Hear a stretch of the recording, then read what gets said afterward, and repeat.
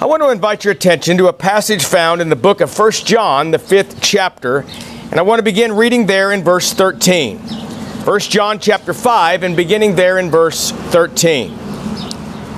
John said, "These things I have written to you who believe in the name of the Son of God, that you may know that you have eternal life, that you may continue to believe in the name of the Son of God. Now this is the confidence that we have in Him, that if we ask anything according to His will, He hears us.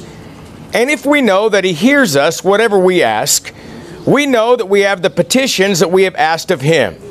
If anyone sees his brother sinning a sin which does not lead to death, he will ask and He will give him life for those who commit sin not leading to death. There is a sin leading to death, and I do not say that he should pray about that. All unrighteousness is sin, and there is a sin not leading to death." For a little while, I want to talk from these passages as found in the Epistle of John. But first of all, I want to just say this, that we live in a world that is filled with uncertainties. We are unsure what's going to happen from moment to moment, day to day, week to week. We have no idea. There are many things in our life that are completely uncertain.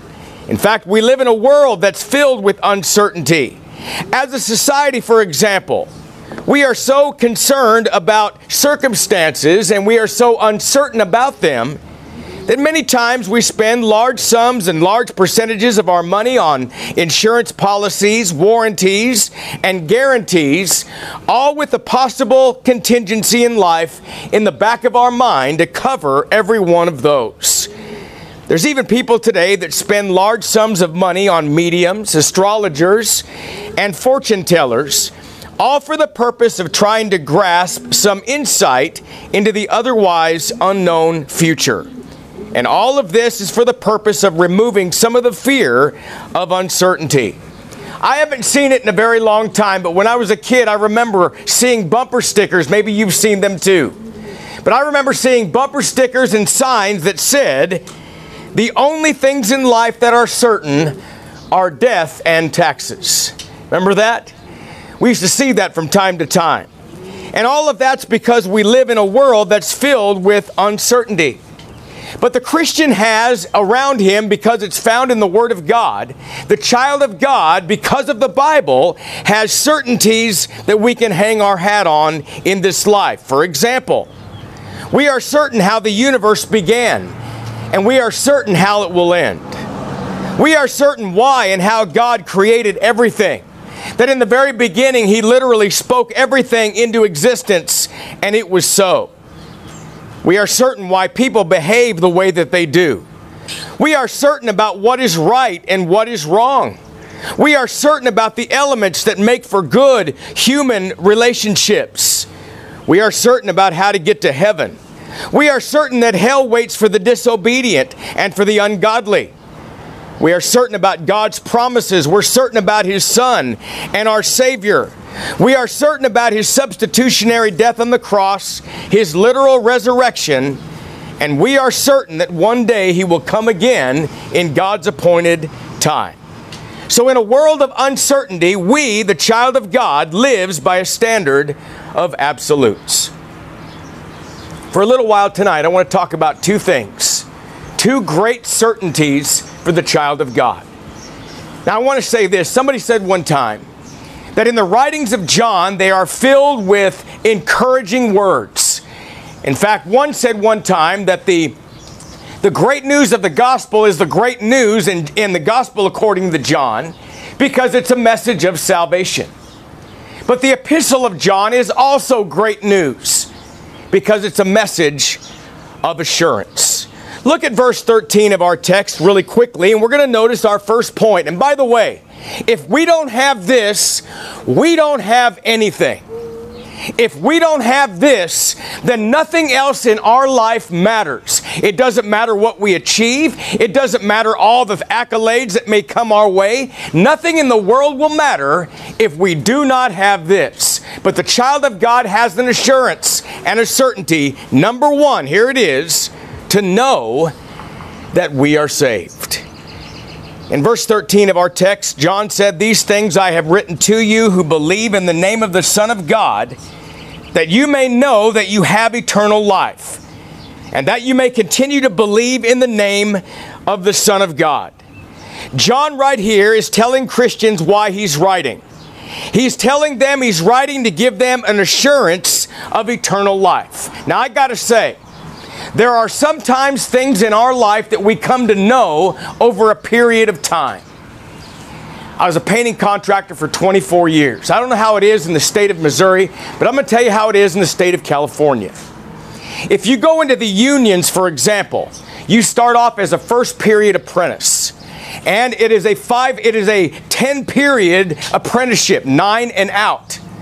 And what it is, over a period of 5 years, a person starts learning at the very beginning as a first period apprentice. And by the way, if you're a first period apprentice painter, you don't get to hold a paintbrush. You don't even get to hold a caulking gun. You hold a piece of sandpaper and a couple of buckets, and that's it. And then you kind of gradually learn a little bit more, and they let you handle a caulking gun. And then one day, all of a sudden, you spend all this time and some journeyman hands you a paintbrush and you get to prime something. Big stuff. My point is, you learn the trade over a period of time. And there are many things in our life that we have knowledge of today that we didn't have knowledge of a year ago. Why? Because we've come to learn them over time. The word know in this passage is found 39 times in the Epistle of John, and it does not mean to learn gradually.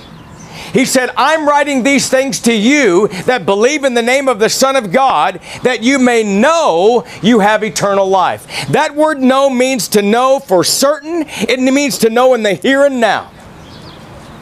Got to make a point, though. There's a difference between assurance and arrogance. And there's a difference between confidence and conceit. I'm not saying that we are saved by our own meritorious works. I'm not saying that at all. And all the things that I will do in my life, you know what? If I keep everything, if I do everything, you know what I am? The Bible says that I am an unprofitable servant saved by grace. You know, the spin that I have on that is really kind of like this, to practically apply it. What does that mean? I've heard people say, you see, if I do everything that the Bible says, I'm just going to barely make it.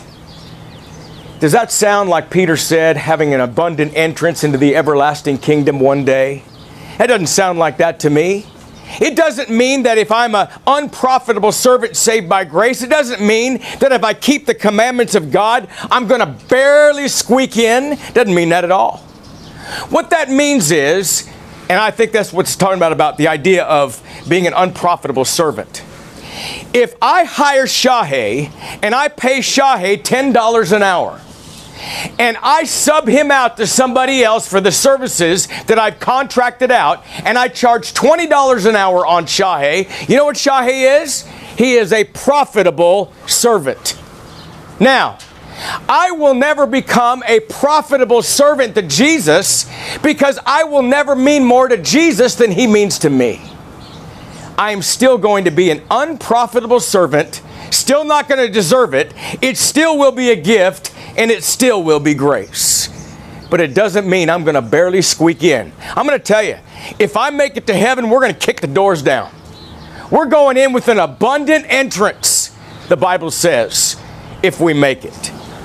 To know for certain. Stott says that this does not mean that we gradually grow in certainty, but that we will possess it in the here and now, a present certainty that we are saved. I have to make another point. I am not saying a doctrine, I don't believe in a doctrine, you know this already, of once saved, always saved. I'm not saying that at all. And the Bible is clear that if I don't keep the commandments and I don't keep living the Christian life as I should, I fall from grace. And if I do not make those things right, I'll be lost. I know that. I'm not preaching a doctrine of once saved, always saved. But please understand this. Sometimes our people believe in the concept of once saved, forever lost. We can have an assurance and a confidence that we have eternal life. Now, the same author the same author that gave the assurance is the same author that gave the conditions. There are conditions to our salvation. You know, we can basically sum it up this way. There are two things that we have to fit or fill conditions-wise. Number one, we have to break with sin. And number two, we have to obey the truth for the rest of our life. Everything in the Christian life falls into that category.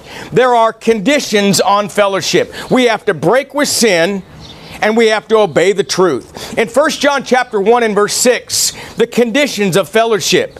If we say that we have fellowship with Him and walk in darkness, we lie and do not practice the truth. Now I'll tell you something, folks. You know how we know if we're in fellowship with somebody? Here it is. How do you know? How do I know if I'm in fellowship? I'm talking about spiritual fellowship. I'm not talking about just being friends. I'm talking about spiritual fellowship. How do I know? The only way that I can know if I'm in fellowship with somebody else is these conditions. Number one, if I am in fellowship with God, because I do not walk in darkness, I walk in the light. If I am in fellowship with God, and another person is in fellowship with God, then we are in fellowship with each other. But if I'm in fellowship with God, and this other person over here is not in spiritual fellowship with God, there's no way we can be in fellowship with each other. We are not. We are divided. We are separate. How do we know? If we say we have fellowship with Him and walk in darkness, we lie and do not practice the truth. All right, listen to this. In verse 9, 1 John 1 and 9. If we confess our sins, He's faithful and just to forgive us our sins, and number two, to cleanse us from all unrighteousness. Now, maybe you've heard Brother Joe Heisel over the years use this example. He used the example. There was a sister in Christ, and he was holding a meeting somewhere, and he offered the invitation, and here comes this sister walking down the aisle with tears streaming down her face.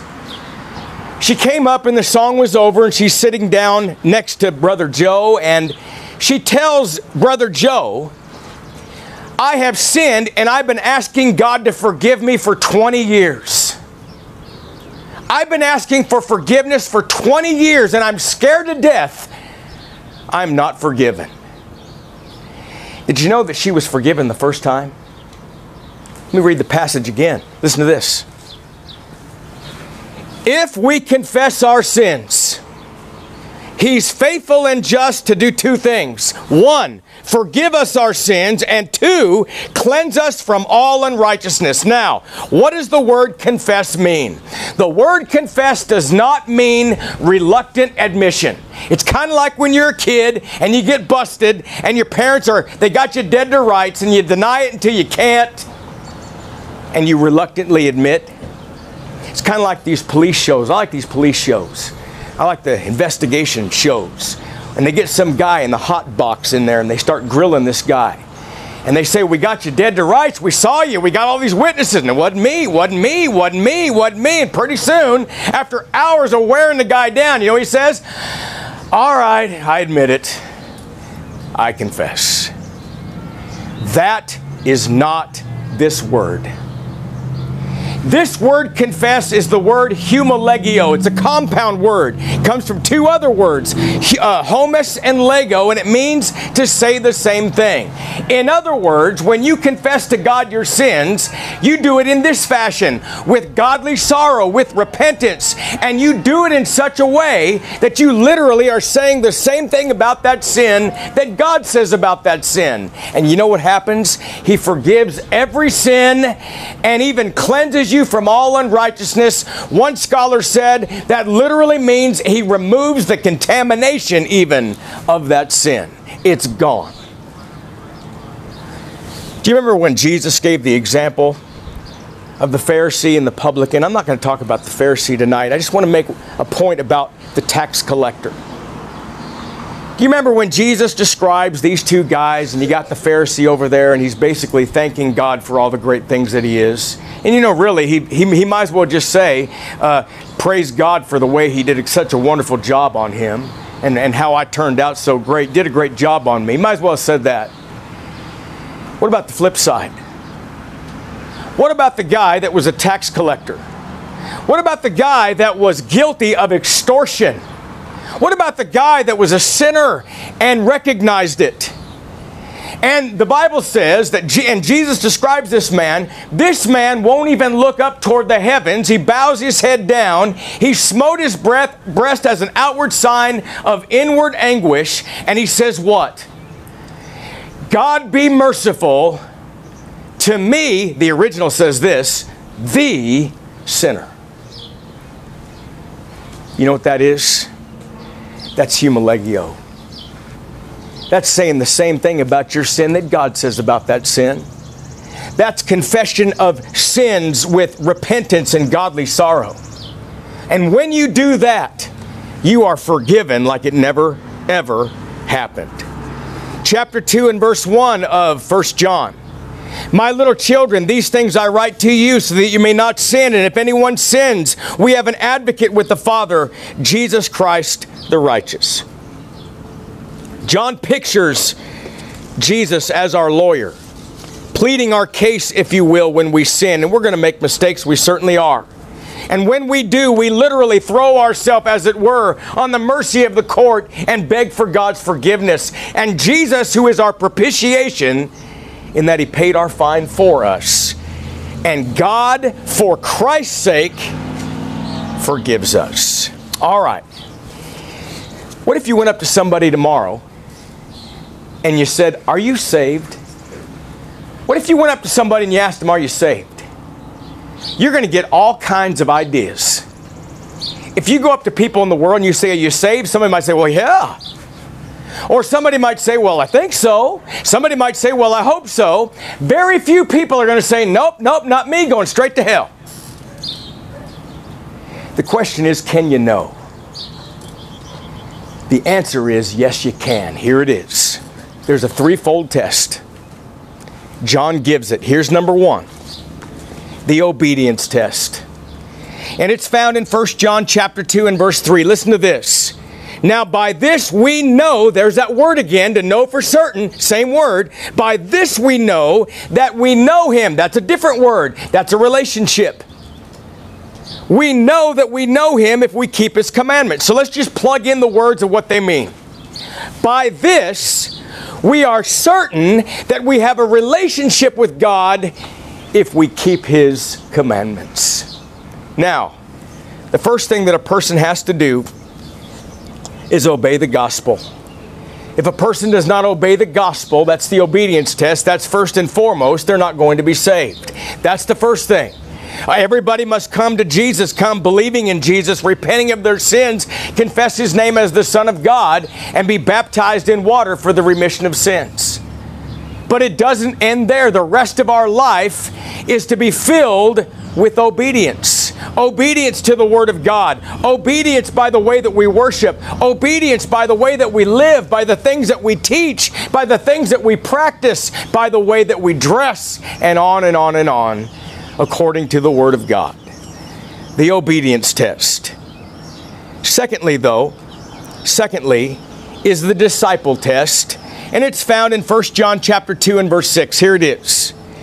He who says he abides in Him ought himself also to walk just as He walked. So, first and foremost, I have to pass the obedience test. Am I doing that?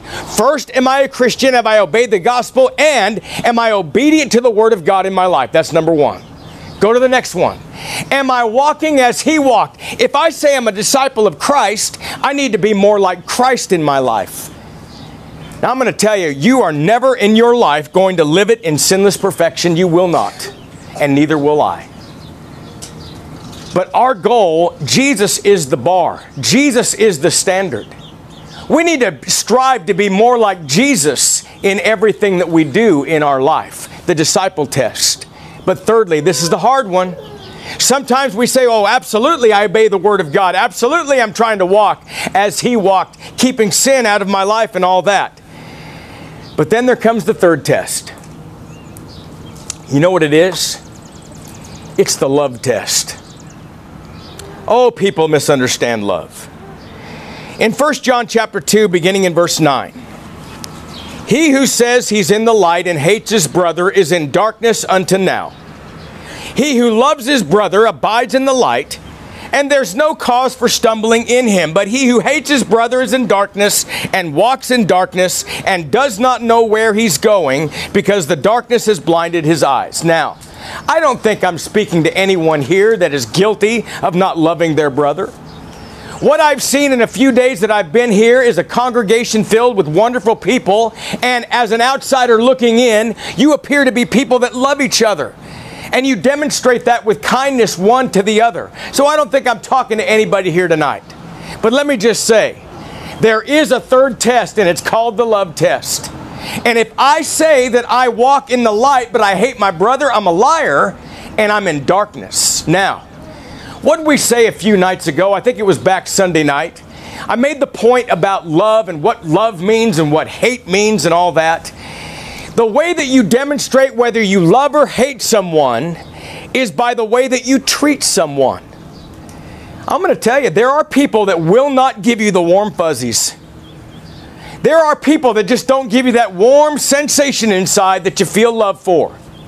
And there are people in your life that you love without having anyone command you to love them. You love them naturally. That's not this word. That is phileo. I'm talking about agape love.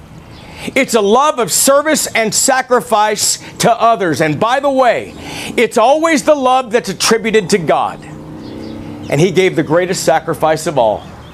He gave His Son for the sins of the world. And by the way, it's kind of hard enough even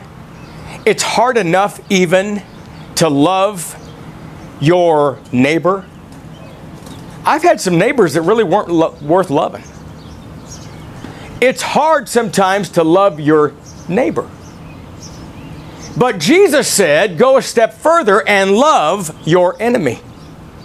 What's that mean? That means by the way that you treat them. But the greatest way that you can demonstrate love to them is that you still have a desire, even though they're rotten, you still have a desire that they go to heaven. You want them to be saved too. You want their soul to be saved too. That's the epitome, that's the highest point of your demonstration of love for them. Am I saved? Am I passing the obedience test? Am I passing the disciple test? Am I passing the love test? All right. There's something else that's great. And I want you to get this, please. Because this is a blessing that the world does not have. Number one, a blessing the world doesn't have is to know that you have eternal life. That's number one. Another blessing the world doesn't have, it's right now. You know what it is? Confidence in prayer. That God actually hears our prayer. I'm going to talk about what that actually means in a minute. But I want to talk about confidence in prayer. 1 John 5:14, listen to this. Now this is the confidence that we have in Him, that if we ask anything according to His will, He hears us. The word confidence comes from the Greek word which refers to boldness and freedom with which one speaks. It's in chapter 3, beginning in verse 21 and 22, it speaks of boldness in our prayer life. Notice, beloved, if our heart, which is the mind, if our heart does not condemn us, we have confidence toward God that whatever we ask, we receive from Him, because why? Two things. We keep His commandments, and we do those things that are pleasing in His sight. Okay. 1 John 5:14. That if we ask anything according to His will, He hears us. What is God's will? What is it? It's what God wills, what God desires, what God wants, or what God allows. And to pray according to His will is to pray with that provision. When Jesus in Matthew 26 was in the garden, He prayed to His Father. 3 times He said, if it's possible, let this cup pass from me, but not my will, but thy will be done. In other words, He poured His heart out to God, but He put it all in the hands of God. He said, if it really is your will. You remember last night I said very quickly in passing that when you pray according to God's will with that provision and you say those words, you have to mean it and you have to actually be okay with the answer. If you're not going to be okay with the answer, don't pray if it's your will, because you don't mean it. If you pray according to God's will and you say, if it be your will, you have to mean it. You have to be okay with the answer. All right. What does it mean to hear? Listen. God hears the audible sound of everything. To say that God cannot hear the audible sounds that are in the world of a sinner praying is to limit God. I've heard people say that. God can't even hear the audible sound. In other words, it's blocked off. He's not even capable of hearing the audible sound of a sinner. That's not what that means. God hears everything. So what does it mean, the promise to the child of God, what does it mean that God hears a Christian's prayer? Here it is. The very fact that He hears prayer, W.E. Vine says, signifies that He answers prayer. In other words, God hears the audible sound of everything, but He only answers His children. That's the difference. That's a great blessing. The word hear presupposes a response. You remember that country song years ago? Sometimes I thank God for unanswered prayers. Interesting, isn't it? It's the worldly concept that if you ask for something and you don't get it, that God didn't answer it. Okay? I'm going to tell you right now, if you're a child of God and you ask in faith believing according to God's will, God answers every single prayer you pray. I want to tell you a little story, just a little example of something that happened to me. Years ago as a painting contractor, when I was still doing that, you know, one of the challenges that you have in business, as you know, no doubt, you got to try to round up enough work to keep your guys working all the time. But at the same time, you have to have enough cash flow that you can pay your bills, and you have to have some good jobs that you have some volume so that the company gets well. You need all that. There's a hotel downtown Bakersfield called the Padre Hotel. Years and years and years ago, it was a very famous hotel. Very nice. Had theme rooms and all this. You know what happened over time? It became a home for slums. Homeless people lived there. It was run down to nothing. It was awful. Disgusting. There was a company down south in the Los Angeles area, and you know what they did? They bought the Padre Hotel, and they said, we are going to refurbish the whole thing, we're going to restore the whole thing, and all that. I got to tell you, I wore my knees out praying that God would give me that job. I wanted that job so bad. You know why? Because in my mind, I'm thinking, this is the job. We're going to have cash flow. It's going to keep my guys working for a long, long time. It's going to be all that. It's going to be great. It's going to take all this pressure off, right? I prayed and I prayed and I prayed and I prayed, and the outside of the bid, the outside alone was over $100,000 worth of painting. I didn't get it. I was disappointed. Really disappointed.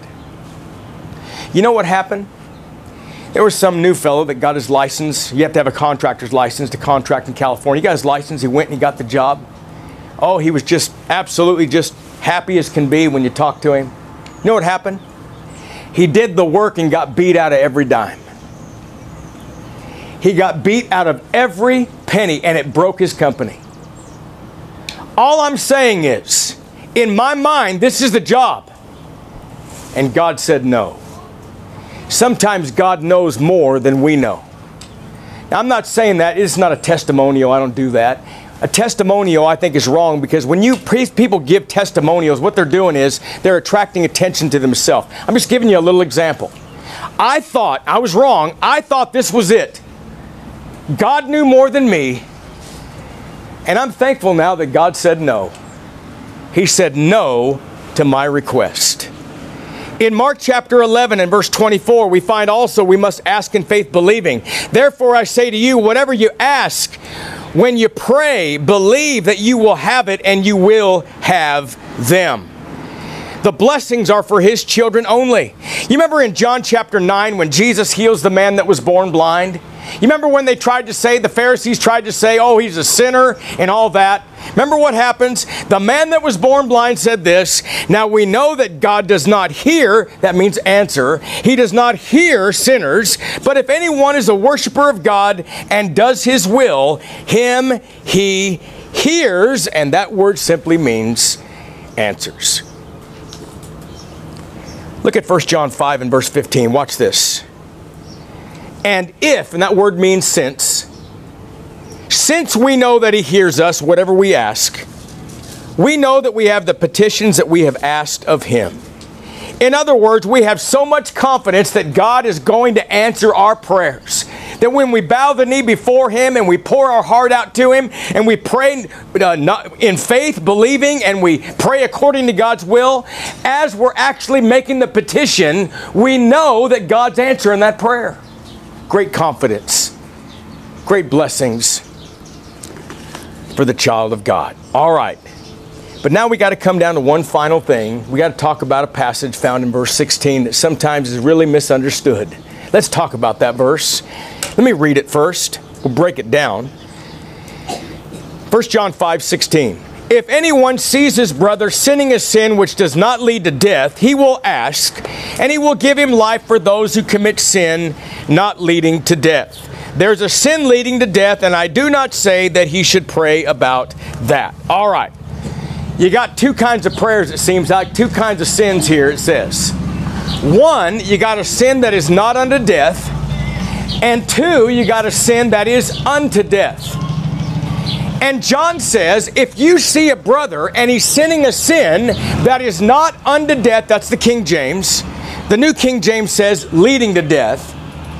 You will ask, and God will give strength. God will bless that person. God will do that, give life for the one who has committed a sin that is not leading to death. All right. What kind of death is that talking about? You can pick up a commentary and it'll say, I read a commentator one time, it said, well, that death is physical death. And what it means is you can ask God to forgive you of any kind of sin except the one that leads to capital punishment. Is that what it's talking about? I've heard another say this, oh, it's physical death. And therefore, as long as a person doesn't die, then they still can be forgiven. But if they commit a sin that takes their life, they can't be forgiven. Is that what that's talking about? Absolutely not. Folks, it's talking about spiritual life and spiritual death. The entire epistle is filled with what? Spiritual life and spiritual death. What does John already say? He says we go from what? From death to life. Now, he wasn't talking about people being raised from the dead. He's talking about spiritual death and spiritual life. And when we come to Christ, in Christ, we have spiritual life. So what he's talking about is, he's talking about a sin that does not lead to spiritual death. You ask God, and God will give life for the one who commits such a sin. All right. What's the sin unto death then? What is that? What's the sin that is unto death? What's the big bad sin? All kinds of ideas people think. Some say it's the unpardonable sin of Matthew 12 and Mark 3. Some say it's the willful sin of Hebrews chapter 10, and on and on and on. What is the sin that leads to spiritual death? Here it is. Here's the big, bad, terrible, rotten sin. Here it is. Any sin that you will not make right. Any sin that you will not repent of. Give you an example. Let's just say that brother so-and-so here, I'll just create a guy. He's out of duty. He leaves the church. He goes out into the world of sin. He doesn't want to make things right. He turns his back on everything he's ever known. He decides to go out into the world and commit sins and be away from the church. Guess what? That is a sin that leads to spiritual death or a separation from God. He won't make it right. He won't repent. John said, if your brother is doing that kind of sin, don't pray for him. Now, that doesn't mean don't pray that they come back. That means don't pray that they're forgiven in their sinful state. I got loved ones, folks. I got family members, some that are out of duty. I pray for them all the time. I pray that they will repent and come back so that they can be restored and forgiven. I just don't pray for their forgiveness while they're in that state, because until they come back, they are committing a sin that leads to spiritual separation from God. That's the sin unto spiritual death. Now, let me ask you, what if somebody commits that kind of a sin? What if somebody actually does that? Can they be forgiven? Absolutely. You remember that passage found in 1 John chapter 1 and verse 9? That is an absolute of any sin. There's not a sin that you can commit you cannot be forgiven of. Watch this. 1 John 1:9. If we confess our sins, He's faithful and just to forgive us our sins and to cleanse us from all unrighteousness. Okay. These are great blessings for the child of God. These are tremendous blessings, folks. And sometimes when you feel as though you're getting discouraged because things are not going your way in your life, remember something. You have something that the world doesn't have. That's a fact. The world might think they have it. They may think they want it. They may stand and encourage one another with it to make them feel better in days of sorrow and sadness, perhaps when they stand over a newly made grave of a loved one. I don't know. But there's a difference. There's a difference for the child of God. The child of God can know for certain he is saved and know that when he asks God, God will answer his or her prayer. One final thing. Remember last night I closed with the word hope? I want to tell you the difference between the world's hope and our hope, and then I'm finished. There's a difference between the world's hope. You know what the world's hope is? The world's hope is postponed disappointment. I'll give you an example. I love my sister. Love her very much. We're 11 months apart. We're as close to being twins as you can without being twins, I guess. We're 11 months apart, my sister and I. I remember growing up, we'd be watching a football game on TV, and our team was just getting whipped, I don't know, by 40 points with a minute left. And my sister would say, well, don't worry, there's still hope. Yeah, no, there isn't. That's postponed disappointment, because guess what? In one more minute, we got to eat and swallow the fact that we just got wasted, we got whipped. Postponed disappointment. That's the world's hope. The child of God has real hope. It's a belief and a trust in God that God is in total and thorough control in our life, in both time and eternity. That we can know that when we pillow our head tonight, when we ask God to please clean our slate and please forgive us of any sin that is in our life, we can pillow our heads tonight and know that if the Lord comes back, we're going home. That's a great blessing. Know we're saved and that God answers our prayers. Christian certainties. I'm through tonight.